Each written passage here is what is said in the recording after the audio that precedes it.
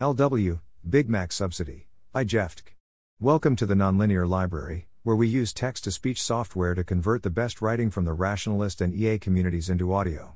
This is Big Mac Subsidy, published by jefftk on February 23, 2023 on Less Wrong. I was reading a Phonalytics report on people who stopped being vegan or vegetarian via the EA forum, and was surprised to see.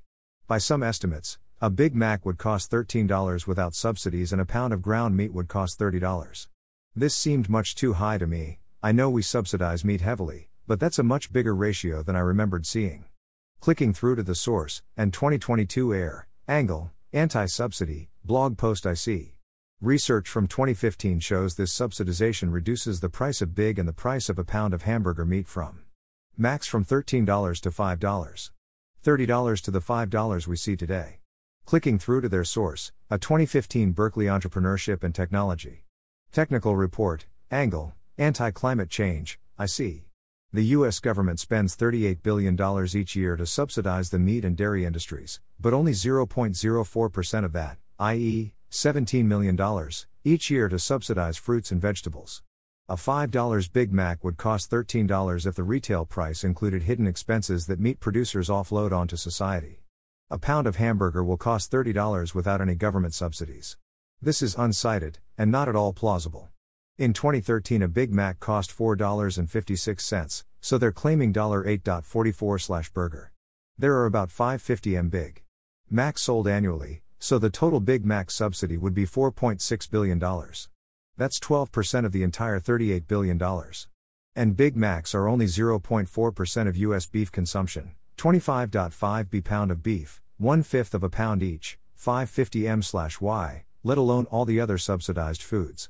I did a bit more looking and found David Simon claiming in his 2013 book Meatonomics that the retail price of a Big Mac would be $12. This is close enough that it might be the source of the claim. He breaks it down as 38 cents for cruelty. A total of $20.7 billion in cruelty costs is imposed on Americans each year. Extrapolated from a study in which auction participants bid to end cruel farming practices. 67 cents in environmental losses. This is a small piece of the $37.2 billion in annual environmental costs related to U.S. animal food production each year. The figure includes the costs of soil erosion, climate change, damage from pesticides and fertilizers, devaluation of real property, and manure remediation. 70 cents in subsidies. Toss in a few coins from the $38.4 billion in government subsidies that American taxpayers pay to fund the meat and dairy industries each year. $5.69 in healthcare costs. The biggest slice of the pie is a chunk of the $314 billion in healthcare costs incurred by Americans each year to treat those cases of cancer, diabetes, heart disease, and food poisoning related to meat and dairy consumption.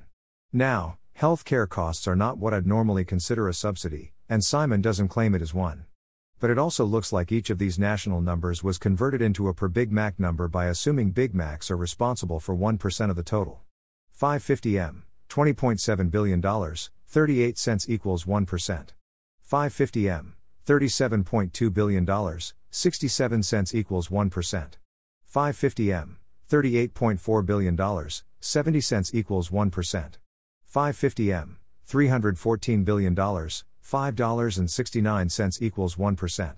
While 1% is not as implausible as 12%, that's still oddly high. If we look just at the health claim, I don't know where they're getting $314 billion, but I see Springman 2018 claiming $71 billion for red meat. This would make Big Macs responsible for 6.5% of the total health impact of red meat despite being only 0.4% of beef consumption, see above. In short, this statistic is junk. Comment via Facebook, Mastodon. Thanks for listening. To help us out with the Nonlinear Library or to learn more, please visit nonlinear.org.